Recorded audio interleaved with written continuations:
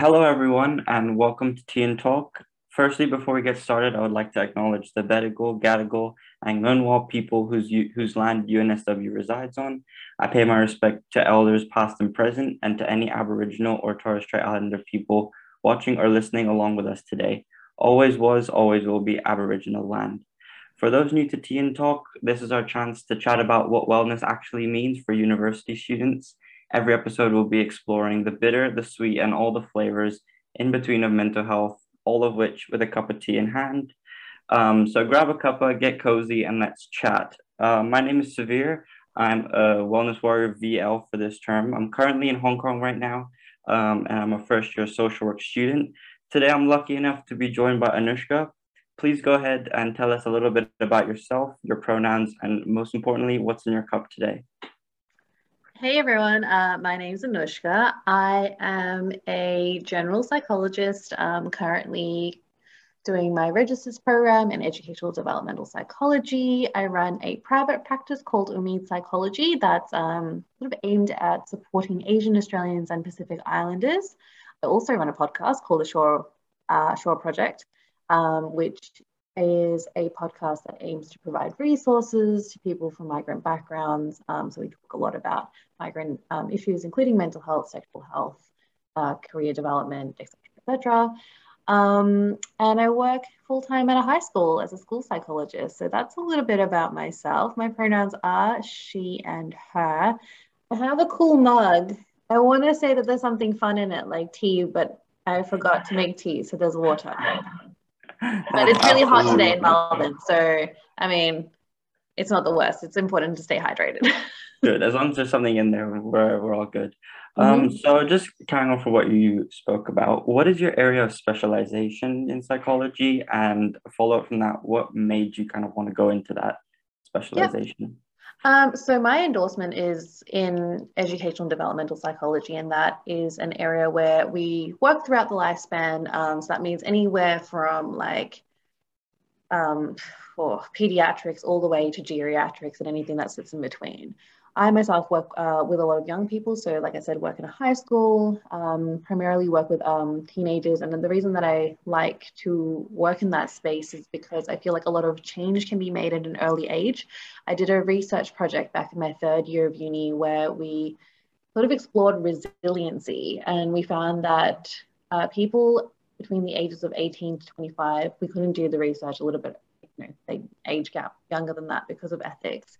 But in our actual study, we found people between the ages of 18 and 25 were least resilient. And it's because there's all these life transitions happening. So you're going through, moving out of home, starting university, starting a new job, maybe getting in relationships, etc., etc. And so because life changes haven't happened yet, you're not quite resilient to those factors. And so what I realized was that because you're not as resilient, you're probably facing a lot more stress, a lot more depression, a lot more anxiety. Learning to cope with those things at an early age, whether if that's 18 to 25 or even earlier than 18, so in your teenage years, is super important because you got to equip yourself with the tools so that you can sort of work through the different emotional up and downs throughout your lifespan. So the work that I do in the high school is very much focused around prevention. There is a bit of intervention involved as well. So do counseling, but I like running programs and stuff. I've also got a research paper that I published around supporting staff members at school in dealing with student trauma, because quite often we forget that tertiary education doesn't allow for teachers to actually learn about mental health issues, and therefore they're not as equipped to support young people or identify issues. So we look at like having a whole wide like school approach to like understanding mental health and sort of doing again that prevention work within like classrooms as well. And then from there, the other side of things that I I guess you wanted to say specialize in or would love to have an endorsement area in is cultural psych. So I'm a New Zealand born Fijian Indian, so from all parts of the world at the moment. And I grew up obviously here in Australia, and I think growing up what I realized was there was a very big lack of services around, I guess, South Asian therapists, or even just like Asian therapists altogether, or even culturally competent therapists. And so having like, tried to seek out therapy myself when I was younger, going to people and then realizing, oh, like, it takes me 6 or 7 sessions to explain my culture and how difficult it is to be a third culture kid, that I'm not actually getting to the root of my actual problem. And so that encouraged me then last year to do a research project around the impact of culture on mental health. And more specifically, I was looking at like intergenerational family trauma, and I was looking at the population of Asian Australians. And it was super interesting to me. It wasn't anything that the community doesn't already know. It's not anything that we probably in society don't already know, but there wasn't any research around it. So I am hoping to do that as a publication eventually as well. But it is a lot of the work that I do with people through Mead is around that cultural aspect, so that when my clients come in, quite often they'll be like, oh, like, I like that I can just go into this and be like, I have brown people problems, or I have like, I'm Asian, and like, oh, if you understand how Asian families work, and I'll be like, yeah, I do. And so it's sort of that groundwork's already laid out. Doesn't mean that I'm any more of a like qualified therapist. It just means that I understand, I guess, that cultural aspect. And I do deal a lot with biculturalism and like learning to strike the balance between, I guess, if you're growing up between cultures, or if you've moved from overseas and you're learning to acculturate, like how to sort of find that sweet spot and that sweet balance of like fitting in. But yeah, that's sort of like the main reason that I've gone into the areas that I've gone into, because I saw that there was a gap and I was like, something needs to be done about this. Yeah, that sounds great. I wanted to ask you about I guess, to the extent to which culture varies in, I guess, the stigma around mental health, talking about mental health with parents, with friends. To what real extent does culture influence and impact that? Oh, I think it has a huge impact.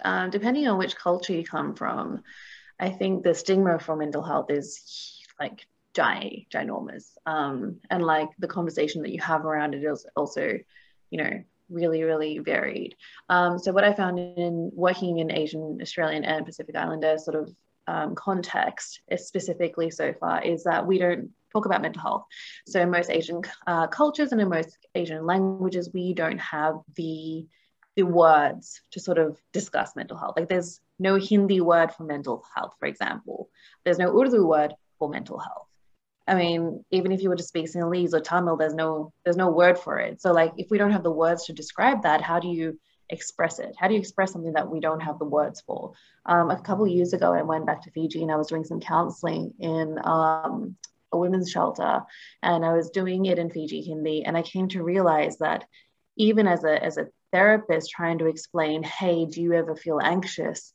I realized that there wasn't a word for anxiety. And then in order to explain anxiety, it would take like so many more words. So it would be a lot of physical symptoms, not sort of like the mental symptoms. So you got mental, emotional, and physical symptoms when it comes to mental health. So your physical symptoms are things like, your heart's racing, you get sweaty palms, you can't sleep at night, that sort of thing. Your mental aspect of that is like having reoccurring thoughts and rumination. And then your emotional side of that is maybe you're feeling like low mood, you're feeling down and upset and, worried and all of that sort of stuff.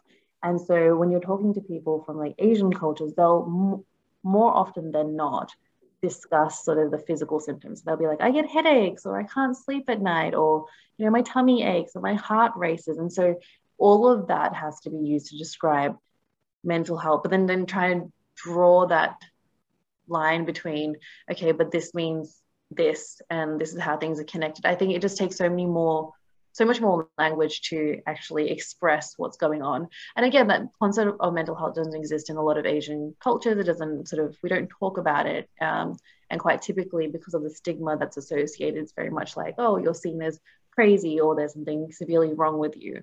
And then in like different cultures, there's this whole concept of like loss of face. So if we talk about, because of the way that mental health is viewed, that because it's to do with your mind, and if something's not right and you can't just pull yourself together, then something's severely wrong with you. So therefore, like, you must be psychotic.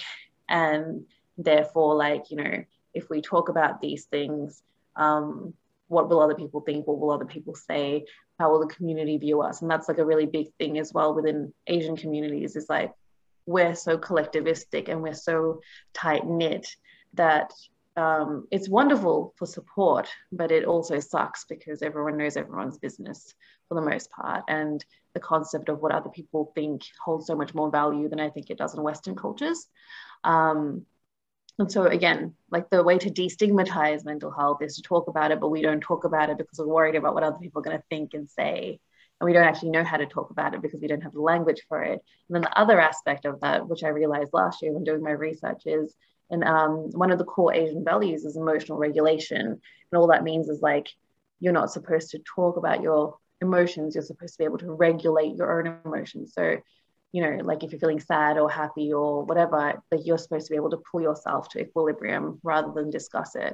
So if you're having mental health issues and your core value as a person who's from an Asian descent is to be able to pull yourself together by yourself, you're not having conversations at home.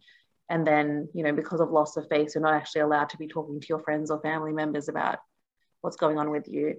And then as a result of that, then you're like, oh, well, what's the point of talking to a therapist about things? Because that's also like, you know, we're not allowed to talk about home things outside of home, but we're also not allowed to talk about home things at home. So we just never resolve anything. You just hold it all in.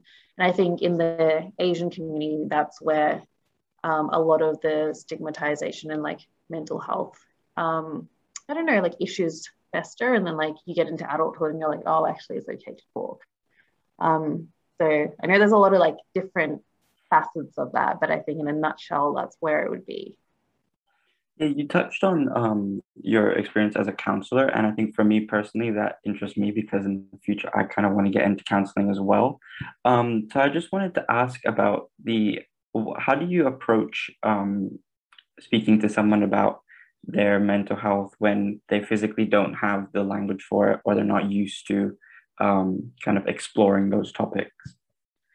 Depends on who you're talking to it about. If you're talking to someone about it because they've come to you for counseling, it's a lot of psychoeducation around mental health. So we, you know, start off discussing like, what does mental health mean to you? You know, what encompasses good mental health? So that's really important to see where someone's at to begin with. If someone was to ask me, what does good mental health look like? I would say, you know, you're present, you're centered, you're grounded. And it's kind of like you're at peace, even though there's chaos going on around you. And for every person, that might look different. If you were to start that conversation within the community or like with your parents, and you come from a multicultural or multi-ethnic background, because this isn't like, even though the research that I've done is sort of specific to Asian Australians, a lot of my kids at school, the school's quite multi-ethnic. They're from sort of European backgrounds, and it's very similar for them as well. So if you're, you know, Macedonian, Italian, Greek, Lebanese, and it's very similar for them in the sense of like they can't really talk about their feelings, and their parents don't quite understand what mental health is, and it's for a lot of the same reasons. And so if you're trying to have that conversation at home, one of my suggestions would be like start small, you know, like if you're, for example, Indian, chuck on a TV show or a movie that like maybe sort of touches on like mental health, and like have a discussion with your parents in a really general sense and be like, oh, what do you think, like, you know, what do you think of this person, and like what do you think was going on in here? Like Dia Zindagi is a great movie about like anxiety, and it covers it so wonderfully. And having like, you know, a very general conversation about the movie, and then like maybe a week later having a very general conversation about like, oh, well, you know, how would you explain anxiety around whatever, and then like maybe then building up the conversation to like talk around you. Because I think when we don't have a language for something and we're very worried about what other people are going to be thinking of us again in terms of loss of face, it's kind of good to start off on a general basis and like get a general understanding of something and then sort of build your way into it. And I think that fosters discussion that you probably normally wouldn't have.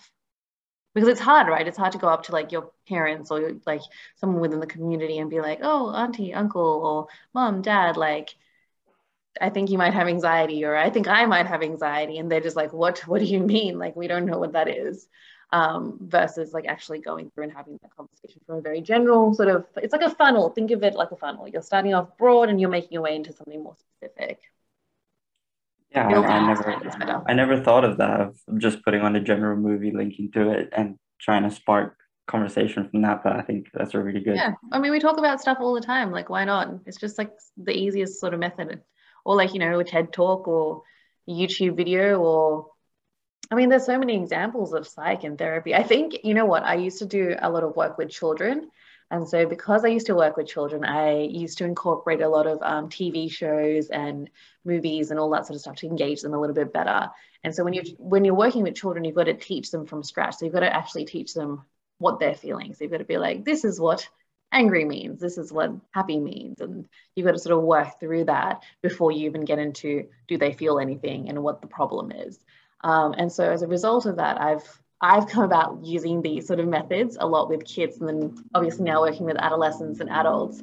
I still do the same thing, but like, with their shows. So I'd be like, oh, like a great show is Lucifer, another really good show that has, I can't watch anything anymore without not sort of noticing a psych aspect to it. It's kind of annoying a little bit, but it is kind of, it's kind of interesting. Like if anyone's watched WandaVision, great TV show to like explain all of the stages of grief, like grief and loss, because she starts off at the start and she ends up at acceptance. And like, if you wanted to explain grief and loss to someone, that would be a great show to watch. Just saying. Yeah, I mean, I loved watching WandaVision, and so good. I never thought of it like that until you just mentioned it. So yeah, when you watch her go through all the stages. Yeah, You okay. even pinpoint it. It's amazing. I never thought of that. I need to watch it again and look at it from that perspective. So following on from what you mentioned, what is the idea of a third culture kid? Okay, so a third culture kid is someone who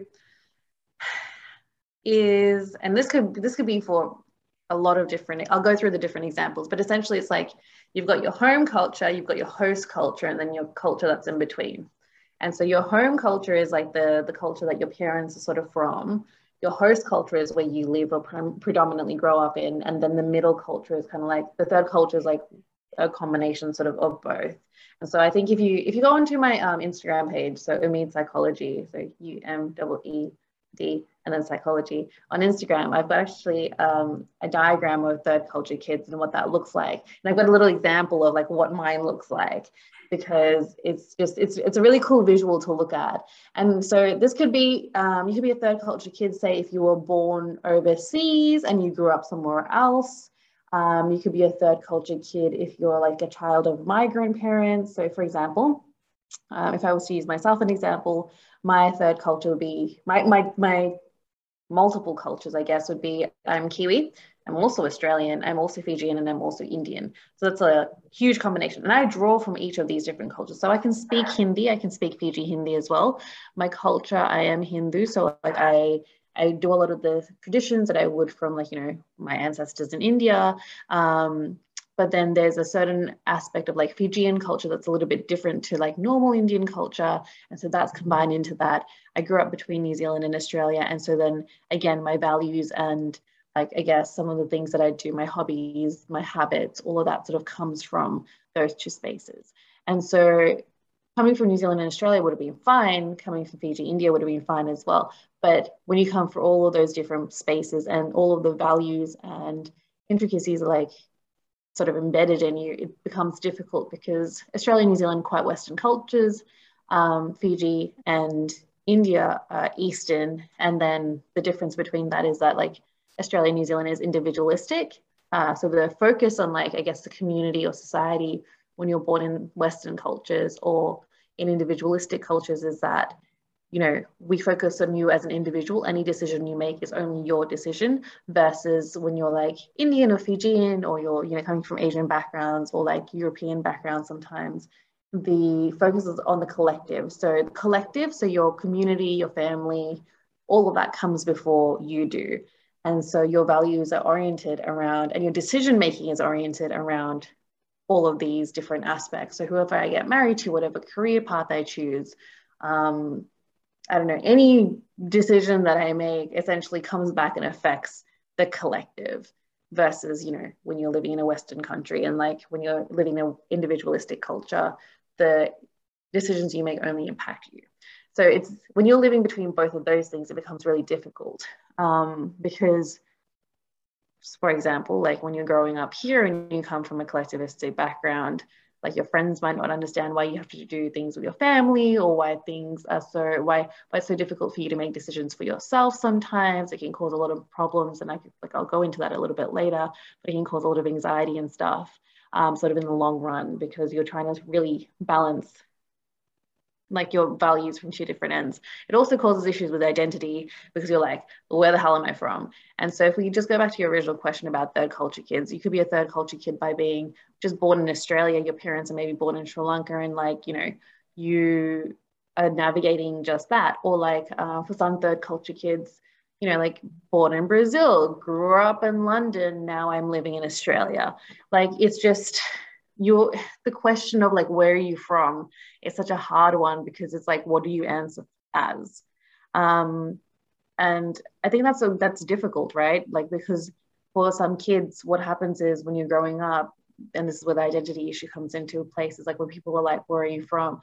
You don't know what to say. Because if you're like, I'm from Australia, then they're like, oh, but where are you really from? And I'm like, I don't know, like New Zealand. Yeah, but where are you really from? And I'm like, Fiji. But like, you don't look like Fijian. Like, okay, so like I'm Indian. So, but like, have you been to India? No. I, you know, spent a lot of my time in New Zealand and Fiji. Okay, but where are you really? I don't know, man. Where am I really from? It's a very frustrating question to like answer, because how do you even answer that question? And like, you know, so it's like this whole concept of like, too foreign for home, too foreign for here. Like, where do you fit in? And I think a lot of third culture kids feel that it's like you just aren't enough for any space that you sort of technically are from.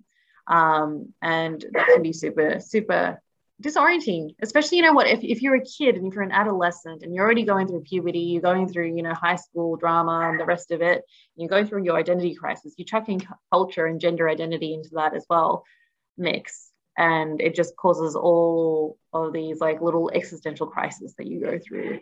I deal with adults even these days who just really struggle with that, because they're like, oh, I don't know where I fit in, I don't know who I am, and I feel like I'm living 7 different lives across multiple different cultures. And there's just like another facet of this of like, you know, if you are from, for example, being Fijian Indian, a lot of Indian people and had this experience growing up would be like, but you're not really Indian. And then you're like, okay, but then what am I?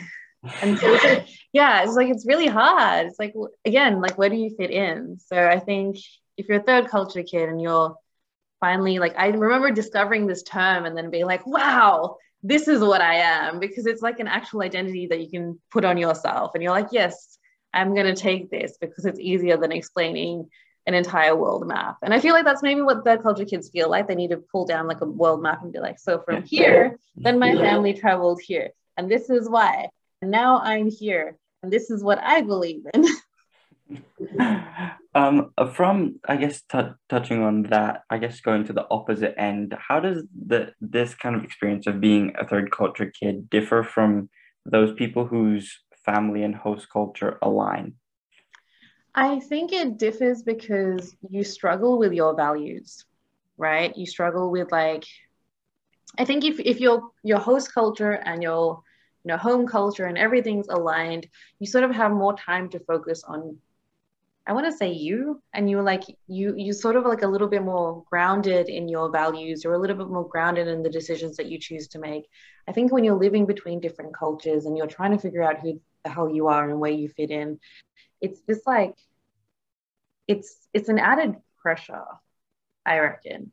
And I think, look, when I was growing up, something that I saw with some of my friends who were growing up between cultures, it was difficult for them because like my parents were quite open-minded, but like I had friends whose parents were a little bit more conservative. So when they left whatever country they left, they decided to hold on to the values of that time and just like stuck with it till now.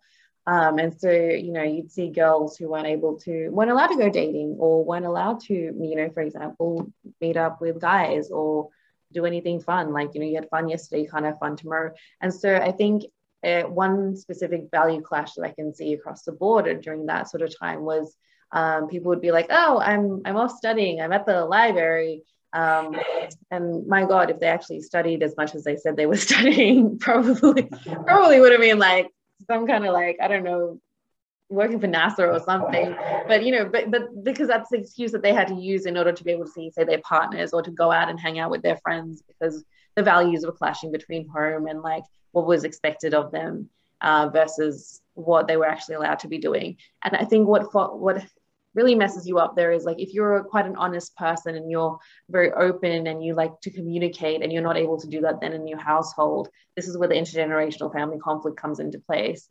because your values then clash, because you fundamentally as a person are not dishonest, but you have to be, because you don't have a choice. It's either do that or don't live life at all. And so it's just like little tiny things like that. And that causes a lot of anxiety, and then that causes stress. And then you don't, you know, I've seen so many of my clients who've just been like, oh, you know, because of like just factors like that, or pressure from family, or even pressure from society, like viewing me differently. Because I've wanted to fit into a box, I've either like let go of like my home culture altogether and being like, I don't want to know anything about that, and then tried to fit into this other community where I'm still seen as different, and still not quite accepted, and then grown up and being like, oh shit, like I never learned my language, I never learned my culture, and now I want to go back and do it, and it feels almost too late. So it's hard, I think, in that sense, because you never really settle in. Versus, I think even the research that I did last year is like the people who are able to strike a good balance between both spaces. And I did a really good podcast episode on this with Jahin Denvir, actually, from Mayan. And we discussed how to strike a balance between your two different cultures. But once you do, and you realize that you can be the same person in both places, it just brings equilibrium, and you learn to navigate those spaces to, like, in a sort of healthier way. And you learn to have the open communication, and yeah, sort of move forward from there. I know you kind of spoke about the difficulty of being a third culture kid and then managing all the adolescent development, puberty, etc. How does having to manage the cultural, I guess, your cultural ambiguity, on top of everything else that comes with being an adolescent, how does that kind of, would that influence or affect someone's adolescent development, or? I don't know if it would impact their development more so I think it would impact their mental health, because it causes a lot of stress and it causes a lot of anxiety, and then I think it's a knock-on effect from there. And so I guess, yeah, if we were to look at it holistically, it'd probably affect their development. But if you were to look at it when you break it down, it's more so impacting their mental health, and how, and they're like their sociability as well, like how you view yourself. And quite often times, like, you know, you might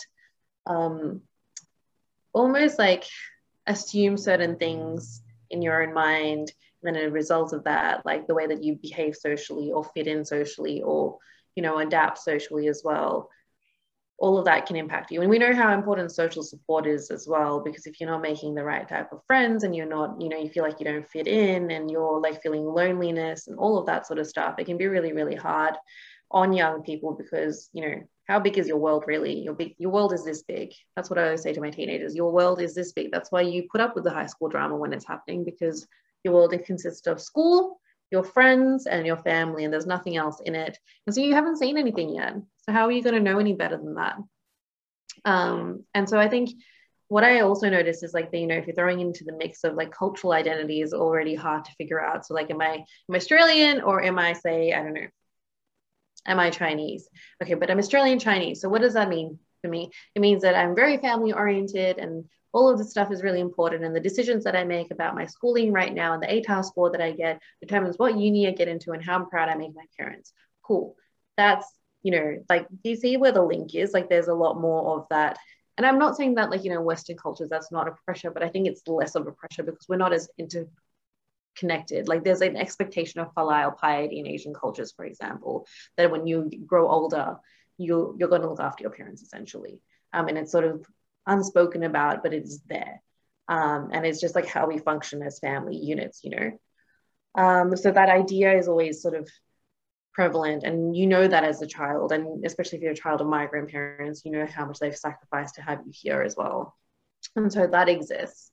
And so I think, you know, if you've got that already in the back of your mind, and then you know, like LGBTQI stigma is already quite high in like the general population, but when you come from Eastern cultures, it's even bigger because we just don't talk about it. We're like, nah, it's illegal back home. There must be something wrong with me. And like, you know, there's always this like, I don't know how to explain it, but I feel like Asian parents already like plan out your like their children's lives from like the get-go, from when they're born. So therefore, like you're expected to sort of follow this like timeline. And it's just like a societal expectation as well. There's a timeline for things that we're supposed to do by a certain age. So if you're going through like a gender and sexual identity crisis at the same time of a cultural identity crisis, plus puberty, plus adolescence, and that's a lot of different factors. Plus you're trying to like stay afloat and study and manage your friendships and the rest of it. Like it's a lot of trying to fit in.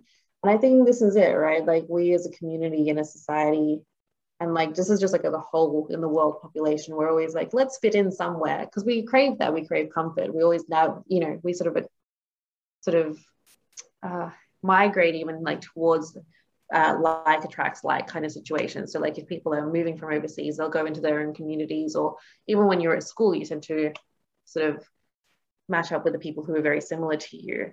So we're always trying to fit in as humans, and it's like, I guess as kids we're never taught to like look out of this box, and it's okay to be a little bit different. Yeah, I don't know. I think also working with children, I realized like kids can be really mean. You know, if something's a little bit off about you, they can be super mean about stuff. And like, imagine experiencing your first ever microaggression at like the age of like 10, because someone tells you that your skin color points out that your skin color is different to everybody else. I don't know if you watch it, but Hassan Minaj's Homecoming King, is that the name of it's like a Netflix special. Oh my God. For anyone who wants to like just watch like comedy, but something that will hit home and make you cry at the same time, go and watch that. He explains this entire situation so well. And by the end of it, you're like, oh my God, like I get this. And he does really talk about like how hard it is to live between different cultures and like try to fit in and not really know how to fit in. Yeah. I've definitely heard the name Hassan Minaj, but I've never watched that special. Oh my God, Severe, you need to go do it. I will link you after this. It is Good. so good. Good. Now from this episode, we've had WandaVision and Hassan Minaj Homecoming. So keep watching for more recommendations. Come to me for recommendations. Yeah, I will bring exactly. all of the Netflix recommendations. Exactly. So I guess does balancing the demands of your family culture and your host culture have to be difficult, or are there methods that you can have that make it less stressful? It has to be difficult. I think when you're young, you think everything is difficult. Like I said, you haven't seen anything else in the world. This is interesting. My research last year, between the younger people who filled out my survey and the older people who filled out my survey, the older people who sent me feedback were like, if this was me, if I was filling this out 10 years ago, I would have filled this out so much differently. And I was like, what do you mean? And they're like, it just was so much more stressful. And now I'm 10 years older than I was. And like, I realized, you know, obviously time has changed. I'm older. I've got a little bit more individuality. And, you know, I've learned things the hard way. But oh my God, like, you know, if I had the tools when I was younger to navigate things, it would have made like life so much easier. So it doesn't have to be hard, right? Striking a balance between your two different cultures doesn't have to be difficult. And again, it comes with having these conversations around your identity quite openly, identifying whether if it has actually been an issue for you, because a lot of people, I don't know, when we're growing up, we just tend to be dismissive of stuff, right? We're like, this doesn't really matter. It's like, it is what it is. This is how life is supposed to be. Everything sucks. And then you get older and you start doing more introspection. You start talking to other people, and you start talking to other people that are like you, and you're like, okay, I'm not the only one. And that is helpful. So, you know, you can start off with something small. You know, if you're listening to this podcast episode or you're watching it, that's a great beginning already. If you go and, you know, follow other places, I think, what are some really good ones? I'll plug myself here. The Shore Project does a lot of talk around this sort of stuff, but so does Brown Banter, so does the Unseen Journal. Actually, the Unseen Journal is like just released like a list of podcasts that discuss this sort of stuff. Being Brown does Two Brown Girls does as well. There's just like there's a bunch of podcasts out there. That's a sort of a good space to start off with. Chai Chats and Community on Facebook Live, they do you know, they talk about different issues. It's just getting into the space even to like listen to these discussions is good before you start having them. If you're like, oh, I don't really know what to talk about, just to see if you resonate with anything, go and see a therapist. You can come and see someone like me. You can go see someone else. There's lots of South Asian therapists out there. There's lots of, you know, cultural therapists. If you are living between cultures, I'd go to the Shapes and Sounds website. They've got a directory for all the different therapists within Australia if you're looking for that. And you know, you can match up with someone and they can probably work through identity issues. That's probably like, that would be my suggestion. If you're like, you know, if you're like a teacher or someone who's working within a school space, again, hit up a therapist and see like, you know, whether if one of us would be keen to come in and talk about this, you know, and talk to other members of staff on how to like navigate that with kids. I know my school is doing this whole thing. It's called it's like the student, I can't remember the name, but the acronym is SMADS, and I thought it was funny, and I'm like, haha, SMADS. But I can't remember what it actually stands for. Anyways, it's like a student body, and like one of the smaller groups within SMADS is working around third culture kids because we're very ethnically diverse at school. And then they came up with all of these wonderful ideas on how to like, you know, incorporate like cultural diversity into the school. So we were thinking about cultural concerts. We were looking at like, you know, celebrating each different cultures, like, you know, important days like Diwali, Chinese New Year, all that sort of stuff. Greeting people in different languages. We started up a playlist. So the wellbeing playlist at school is one that I started up, and we have everyone's favorite songs. So every time a kid comes through my office, I'm like, add a song to it. And we have like culture songs as well. So, you know, the Arabic songs, and we've got Hindi songs, and everyone just like adds whatever it is that they want to. So like just sort of incorporating and like raising cultural awareness is really good as well. And I think it's super important so that people feel like they're accepted, I guess, almost.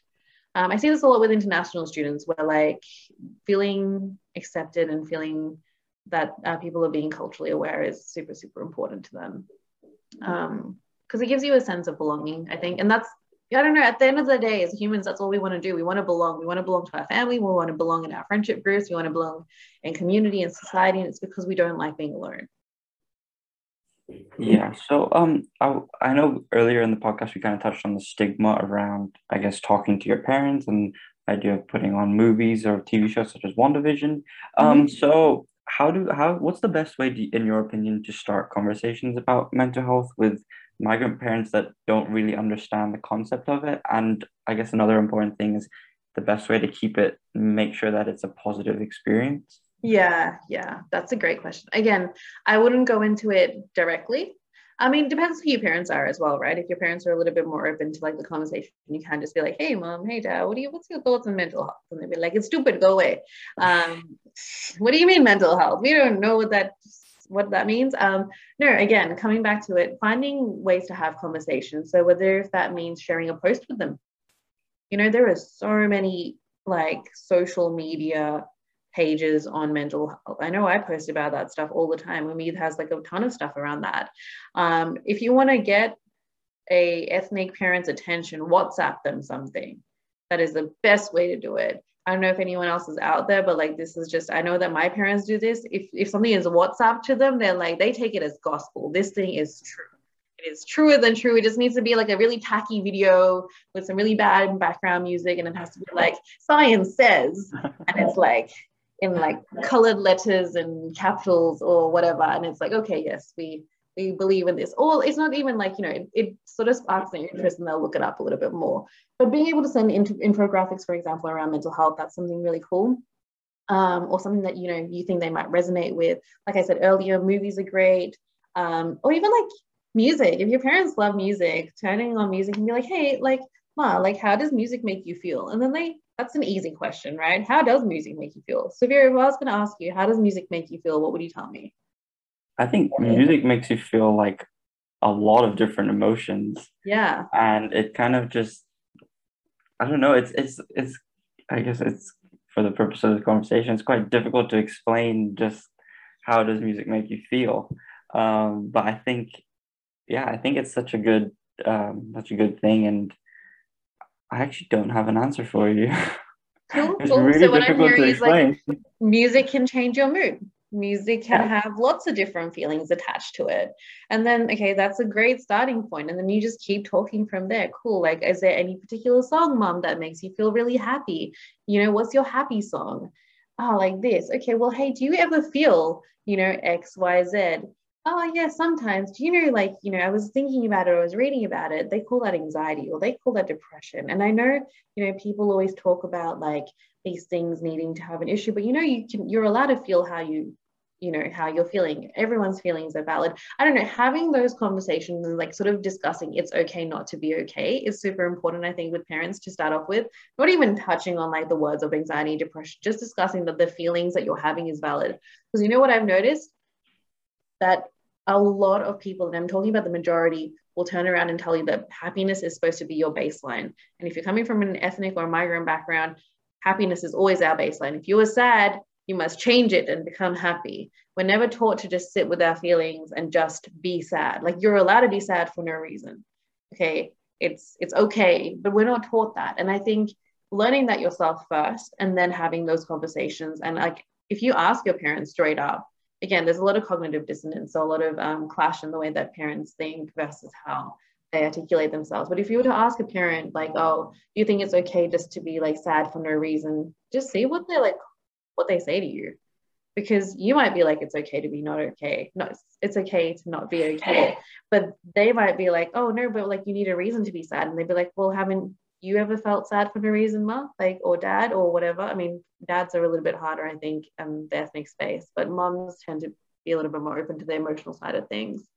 But starting conversation in a very small, generic sense, and then building your way up again.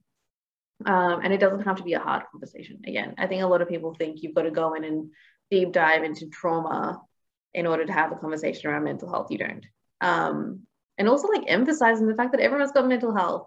Like that could even be the first conversation. You could be like, tell me about your physical health. Okay, physical health is this. What's your mental health? Your brain is the most important organ in your entire body. It helps you function. If you are not going to exercise your brain and sort out your mental health issues, no part of you is going to work. Very true. I think I that's one of my favorite phrases is it's okay to not be okay. That's something that I think I live by, and I think it is the motto of the Wellness Warrior team.